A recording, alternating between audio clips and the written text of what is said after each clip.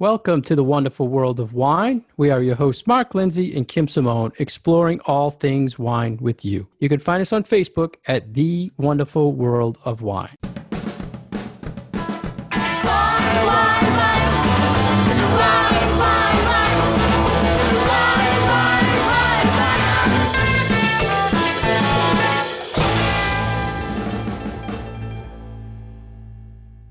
Hello, everybody, and welcome back to the wonderful world of wine. Every week, Kim and I are here to talk wine with you. How are you today, Kim? I'm doing well, Mark. Nice to see you again.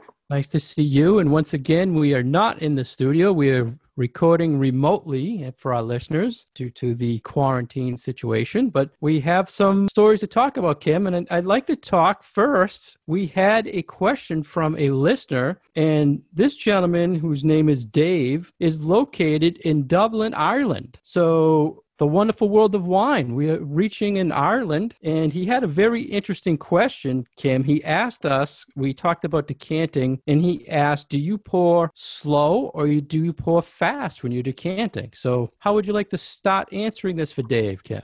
So I think this is a great question, and it clarifies a couple of different things about why we decant and what is the purpose of your decanting, because there really are a couple of different separate instances where you might want to decant your wine. So first I want to say thank you, Dave, and hi all the way over there in Ireland. It's really exciting for us to be getting some questions from our listeners, and really I'm super chuffed that we have a question from across the pond. So thank you for your question about decanting. And what I would say is, why are you decanting your wine in the first place? Are you decanting a younger wine that you're trying to aerate, or are you decanting an older bottle that you have a lot of sediment in the bottom that you're trying to get the drinkable wine off of the crunchy bits that are kind of at the bottom that you don't really want in your glass? So if your purpose is to aerate the wine, you've got a younger wine that you want to open it up and liven it up a little bit, you can pour it, as, I don't want to say violently, but as brusquely as you like. So you can slosh it around in the bottle if you want. You don't have to worry about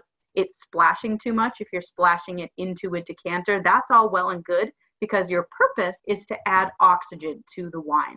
You're trying to aerate that as much as you can and open up those aromas and those flavors. So in that case, it's good to be a little rough with your wine. If, on the other hand, you have an older bottle and you're trying to separate the good drinking wine from the sludge on the bottom, or maybe it's on the side of the bottle if you've been laying your bottles down. And I know I've found this with a number of my older bottles that I've been pulling out of my cellar, that because they're laying down, you've got your layer of sediment on the side of the bottle instead of on the bottom of the bottle. So it's got this layer that when you tilt it up, you really can see where your wine has been laying down. If that is the case, then you absolutely want to be gentle with it. You want to pour it cleanly away from where the sediment is. So if, say, your sediment is on the left side of the bottle, you want to pour it on the opposite side so that you only get clear wine, and you don't necessarily want to pour every single drop of wine out of that bottle. So you want to pour it gently, you want to pour it slowly.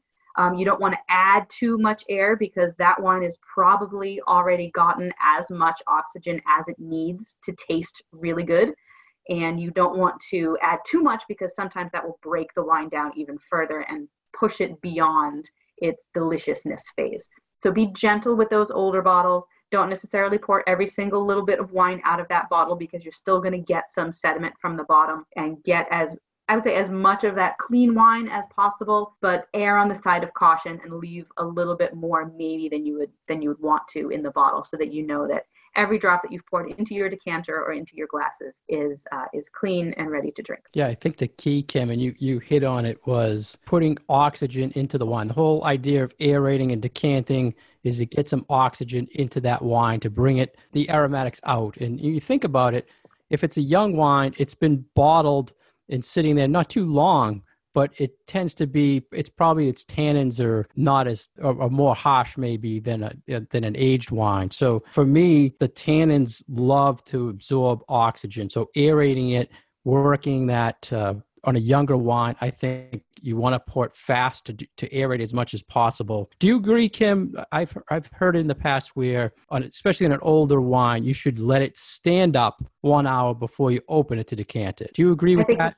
I think it depends where your sediment is. So So if for it was me, laying where on I've its got it, side, it's laying on its side for years, you take it out of the cellar before you decant it, stand it up and let that sediment drop but fully? an hour isn't going to give it time to drop. No. No, I feel like if your wine has been standing up and then you move it from a standing up position to, maybe you bring it up to your kitchen and you continue to stand it up, then I would let it sit for a little bit of time, just because of that movement from wherever your storage unit is to wherever your serving unit is has disrupted it a little bit. So at that point I would, but if it's been lying down for a couple of, months or even years and you've got sediment on the side, that is not going to give it enough time to settle completely to the bottom of the bottle. So I would be a little bit less worried about the shaking up of the sediment if it's been lying. I would just be aware of what side it was lying on, so you know where all that sediment is in your bottle, so that you don't accidentally pour all the sediment off first instead of getting the clean stuff. So you want to pour it from the side where you have no sediment. So the sediment should be on the top as you're pouring. You want that to be on the top of it, whereas the wine is coming from the bottom. Yeah. So on that particular wine, when you're at the end, getting close to the end of the bottle, you want to go really slow and watch that sediment. So that's for any of those older bottles, slow. go really slow at the end, because that's when you're going to start to get some of more solid particles that have dropped out of the wine. And I think this is the same with white wines too. A young white wine, you can really decant it fast. For me, it kind of blows off. A lot of times you might have a lot of sulfur where it's just bottled, so it kind of blows that off. So pour it really fast in the decanter. And you can also decant the aged white wines, but you want to go a little slower. They wouldn't necessarily be sediment, but you don't want to go too crazy aerating it fast. So I think it was a great question, Kim. Yeah, and you could go on and on. have really opened my eyes to the idea of decanting younger whites. It's not anything that I ever would have done before, but you've really shown me how much brighter and exuberant a young white wine can taste and blows off, sometimes some of those sulfury smells, or sometimes if you've got a white wine that has been bottled under a screw cap, and needs that little bit of air to release that last little bit of sulfur that was in there for a preservative, it really does open up the bottle. So I'm really glad that you have shown me how much improvement a young white wine can have just by being decanted. What percentage of wines at home, Kim, do you decant? I feel I decant more when we're doing events than I do personally for myself. I don't do too much at home unless it's an older bottle. Yeah. Sometimes with a younger red, I absolutely will do it, especially if it's for a special dinner, like if I'm having my parents over and I want to open a nicer bottle of red and I know that it's not at its peak, I definitely will decant it. But if I'm pulling an older bottle and I know that there's sediment in that bottle, I absolutely will decant it, because I know that there's going to be, somebody that's going to upend the very bottom of the bottle into somebody's glass, and it's all going to be very chewy and not fun. So I try to avoid those situations and decant it ahead of time so that we don't run into the chewy last glass, because I'm usually the one who gets the chewy last glass. Yeah. And that stuff we talked about in the past, that won't hurt you if you swallow some of it. It's just not pleasant. It's just not very pleasant. But that's a good point to bring up. It's like nothing in these bottles after they've been sitting for a little while is going to hurt you. It just like eating coffee grinds. It's not super pleasant.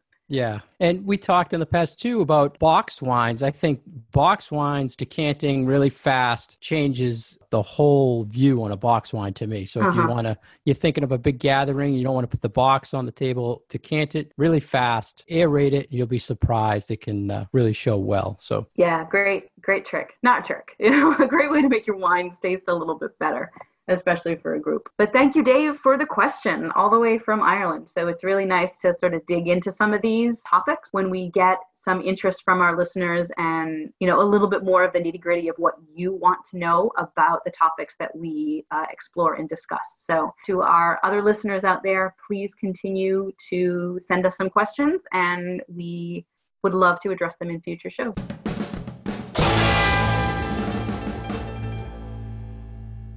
You're listening to The Wonderful World of Wine. We are your hosts, Mark and Kim, with you every week. You can find more information about Mark at his website, franklinliquors.com, and more about myself at vinitaswineworks.com. And you can find our show on Facebook at The Wonderful World of Wine. The first article that we wanted to bring to your attention today is a topic that we often discuss.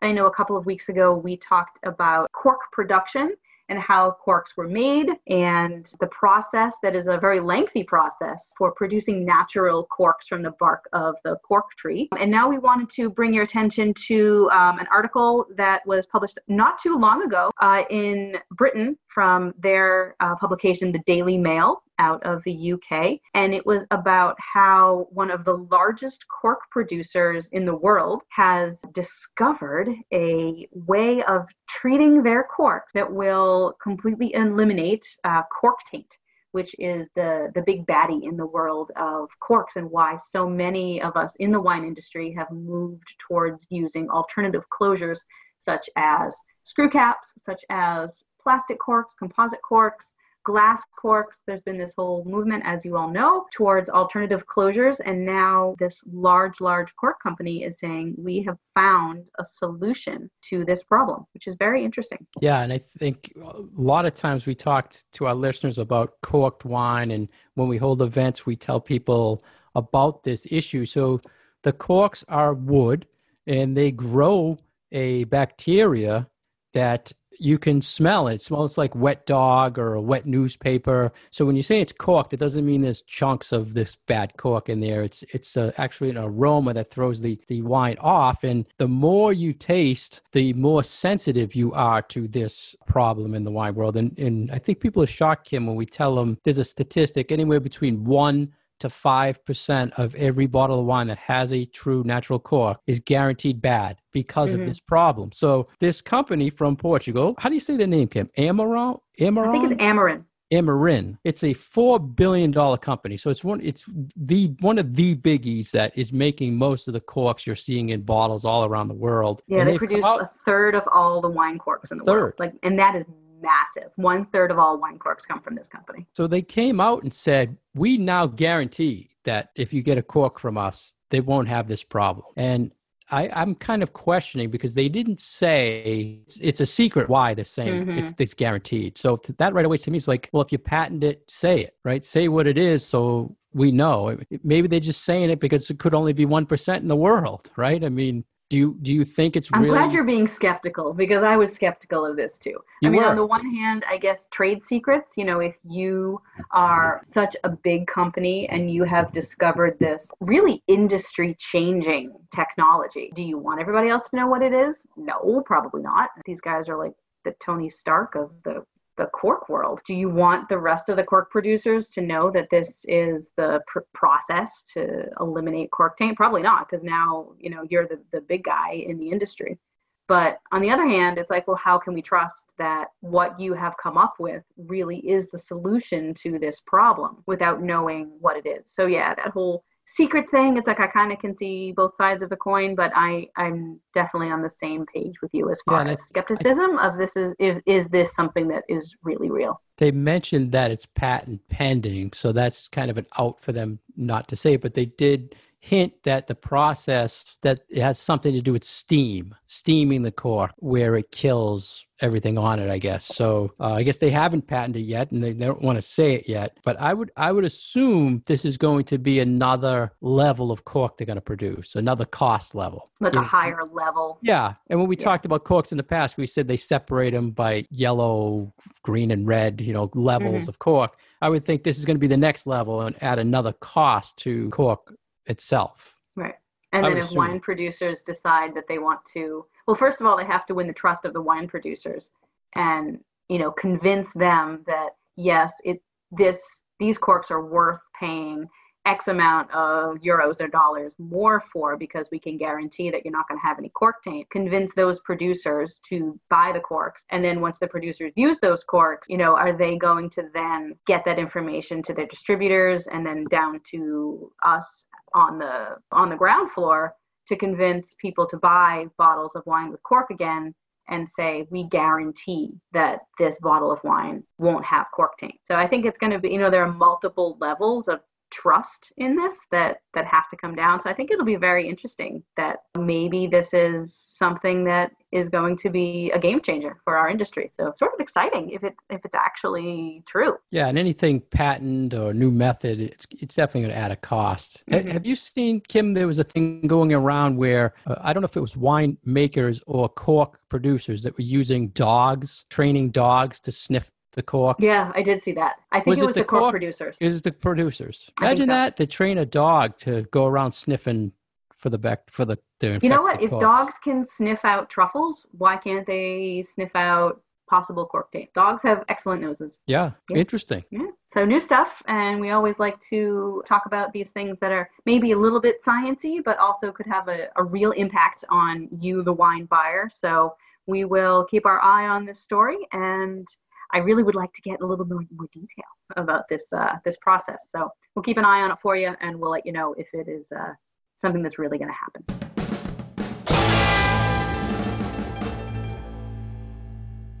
You're listening to The Wonderful World of Wine, and we are your hosts, Mark Lindsay and Kim Simone, exploring all things wine with you. If you'd like to get more information about Kim, please go to her website, vinitaswineworks.com. If you'd like to get more information about myself, please go to franklinliquors.com. And you can find us on Facebook, The Wonderful World of Wine, and you can find us on Twitter at Wine Education. Our next article is from Wine Enthusiast magazine, and it talks about virtual wine tastings and a guide about them. And Kim, this is something that's been trending a lot because of the quarantine and the situation going on in the country and all over the world, where people have adapted going away from in-person tastings to virtual tastings. So, and this is something that, got going really fast. Like as soon as wineries were shut down, wine tasting rooms were shut down, wine tastings were shut down, I felt like within a matter of weeks or even days, there were things that were certainly hitting my news feed and my inbox about virtual tastings that not only were wineries in other parts of the country and other parts of the world doing, but folks in our local area who do wine tastings were already geared up to do virtual wine events. So I feel like our small world of wine tasting people really rallied and got really creative, and we're starting to move into this virtual realm of doing wine tastings, almost immediately after we all sort of had to shut down and stay at home. So yeah, it was almost a sort of form crazy of how survival. quickly it happened. Yeah. It was a survival technique for many people, the wineries, to get people to say, hey, we're still here and we can ship you wine, and here's our wine. And for people around here, I know representatives of wine, they were just sitting home. They couldn't go out. So they had to reach out and find ways to get people involved. And I've had many people, we tried a couple virtual tastings. What were some of the things in the article, Kim, they were hitting on of kind of a guide? I ended up writing more questions for you than what the guide. It was just kind of saying enhances the tasting in a different way. It's right, enhancing more things from yeah. So it was like, well, how do you translate the experience of being there in person to being there in a more remote situation? So I think there's this breakdown between how are you actually doing your wine tasting? Are the participants drinking the wine along with you? Like, do you all have the same wines in front of you, or is it more like you are the presenter and you're giving a little bit more of a lecture on wine, and people maybe can have different styles or different grapes in front of them that they can then be tasting, that, gives them a little bit of an idea of what you're talking about. But I kind of feel like the logistics of it is much more difficult when it's harder for people to get the product in front of them, and how much of this is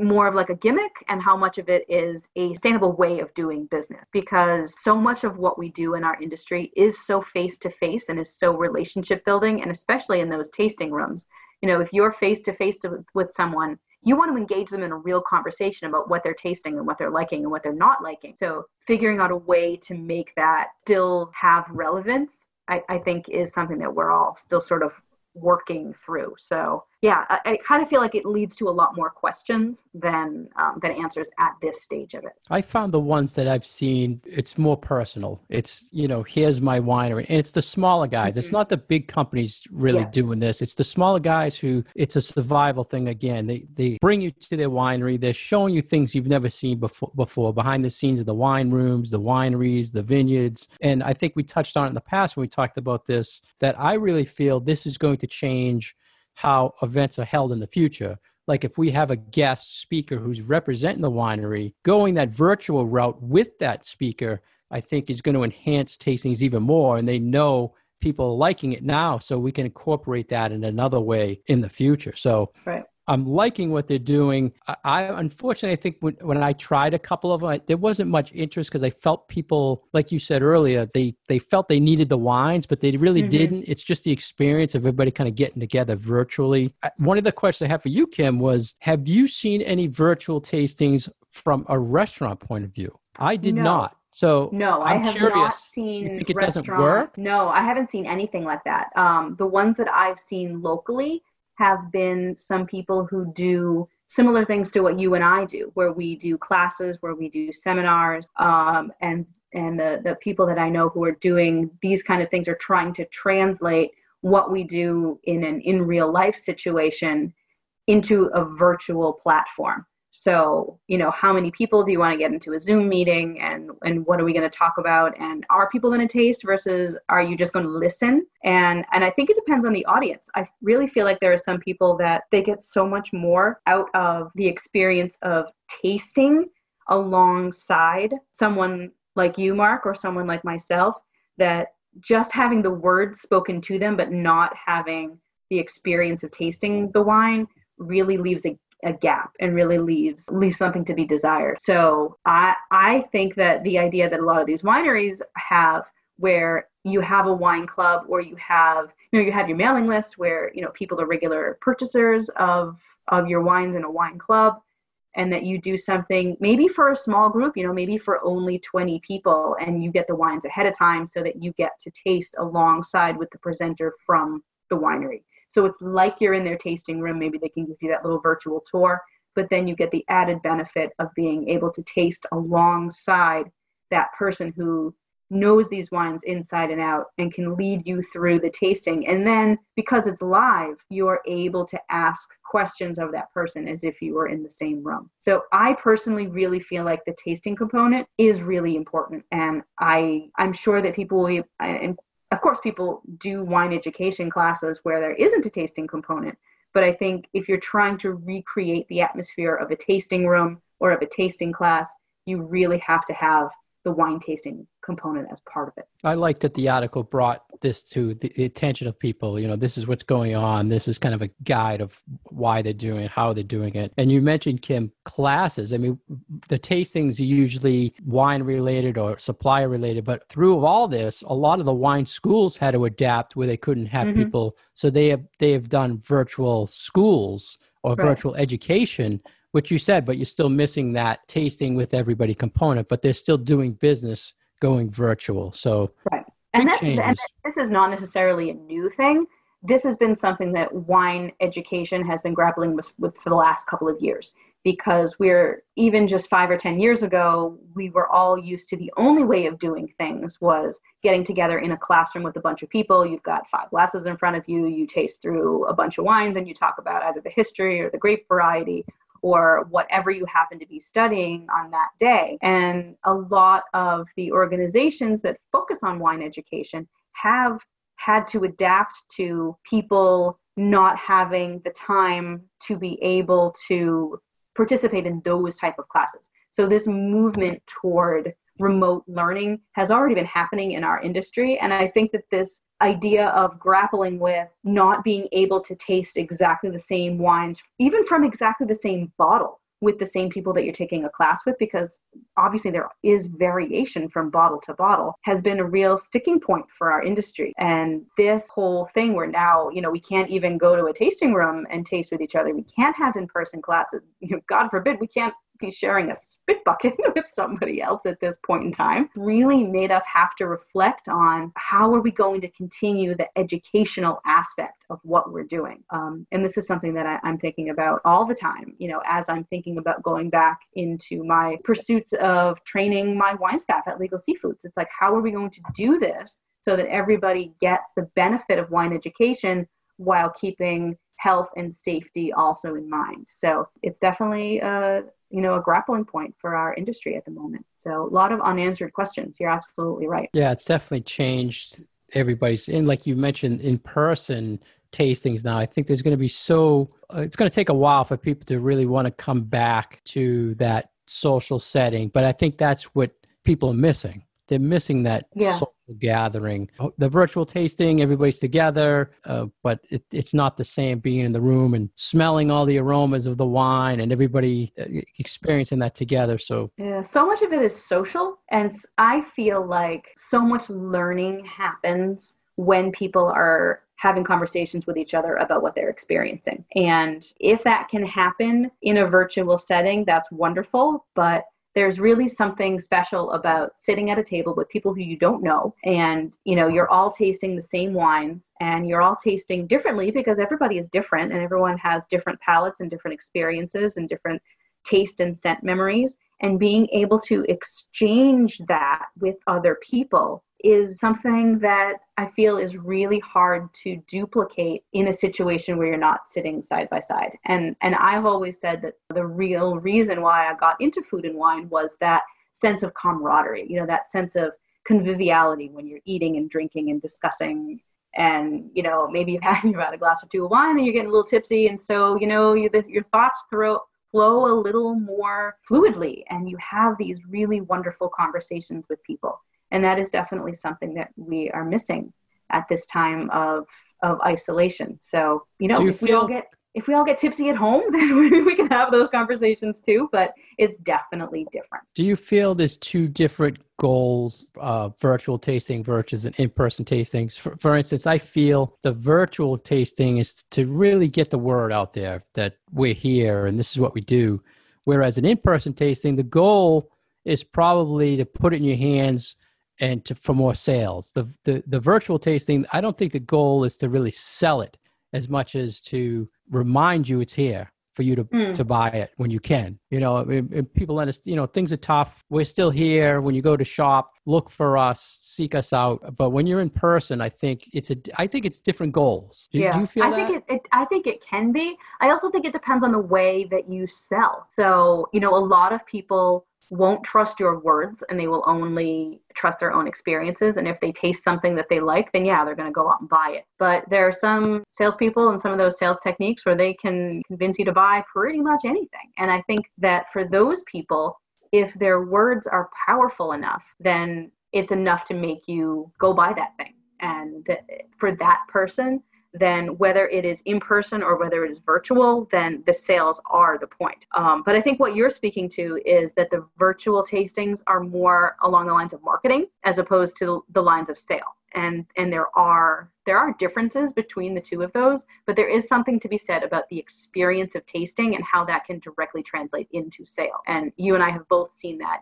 time and time again, both from the point of view of the person doing the selling and the point of view of, the person doing the buying. Or we're not even trying to sell anything, but we just see how powerful it is when people have the physical experience with that wine. And because sometimes it's very visceral. It's like you taste that wine, you're like, oh my God, I love this wine. And they're going to buy a couple bottles of it. And nothing that you could say could convince them how good that is and how much they're going to love it. So that was a key point right there, Kim. See, when you said seeing, like you're tasting virtually, you're not seeing the reactions of people if they're tasting with you. Probably not, because not everybody's got the camera on or whatever. But when you're in a room experiencing it, you're getting that instant feedback, the expressions, which is key. So, I think it's a lot tougher. Person who's doing the buyer, like if you're the person doing the experience and as part of the wine tasting, you are also being influenced by how the other people say at your table are responding to that wine. So you might have like a ho-hum kind of feeling about a particular wine, but if everybody else around you is like, oh, wow, this is amazing. People are very susceptible to the power of how other people experience things. So that's another component of it that's missing when you talk about these virtual tastings, is you're not being necessarily impacted by how everybody else around you is responding. So it's not just how the person who is presenting the wines is getting feedback from you, but how you are getting feedback from the other people around you too. So there's all these different parts of it that I don't feel like can be duplicated when you're not all in the same room together. Well, we got to keep telling our listeners this is what's happening out there. Yeah. This is how you can do. There's plenty out there to find. You can actually, the websites that post wine events now have changed over to virtual wine events. Yeah, so I've been getting those emails too. So before you'd had to seek an event in your area to travel to it. Right now it's like you can pick a virtual event anywhere in the world. So it kind of in that case, it's a little bit easier. Yeah, it opened up your selection. You can go worldwide and join these tastings now. It's not like you're driving down the street. So it gives you some opportunities. But wine lovers, we will come out on the other side of this, and tasting rooms will be open again, and we will all be able to be side by side tasting and spitting next to each other at some point. We don't know when, but it will happen again, and I am positive that when it does, Mark and I will be there waiting for you to join our classes. So at some point, it'll happen. We'll be there. We'll be there.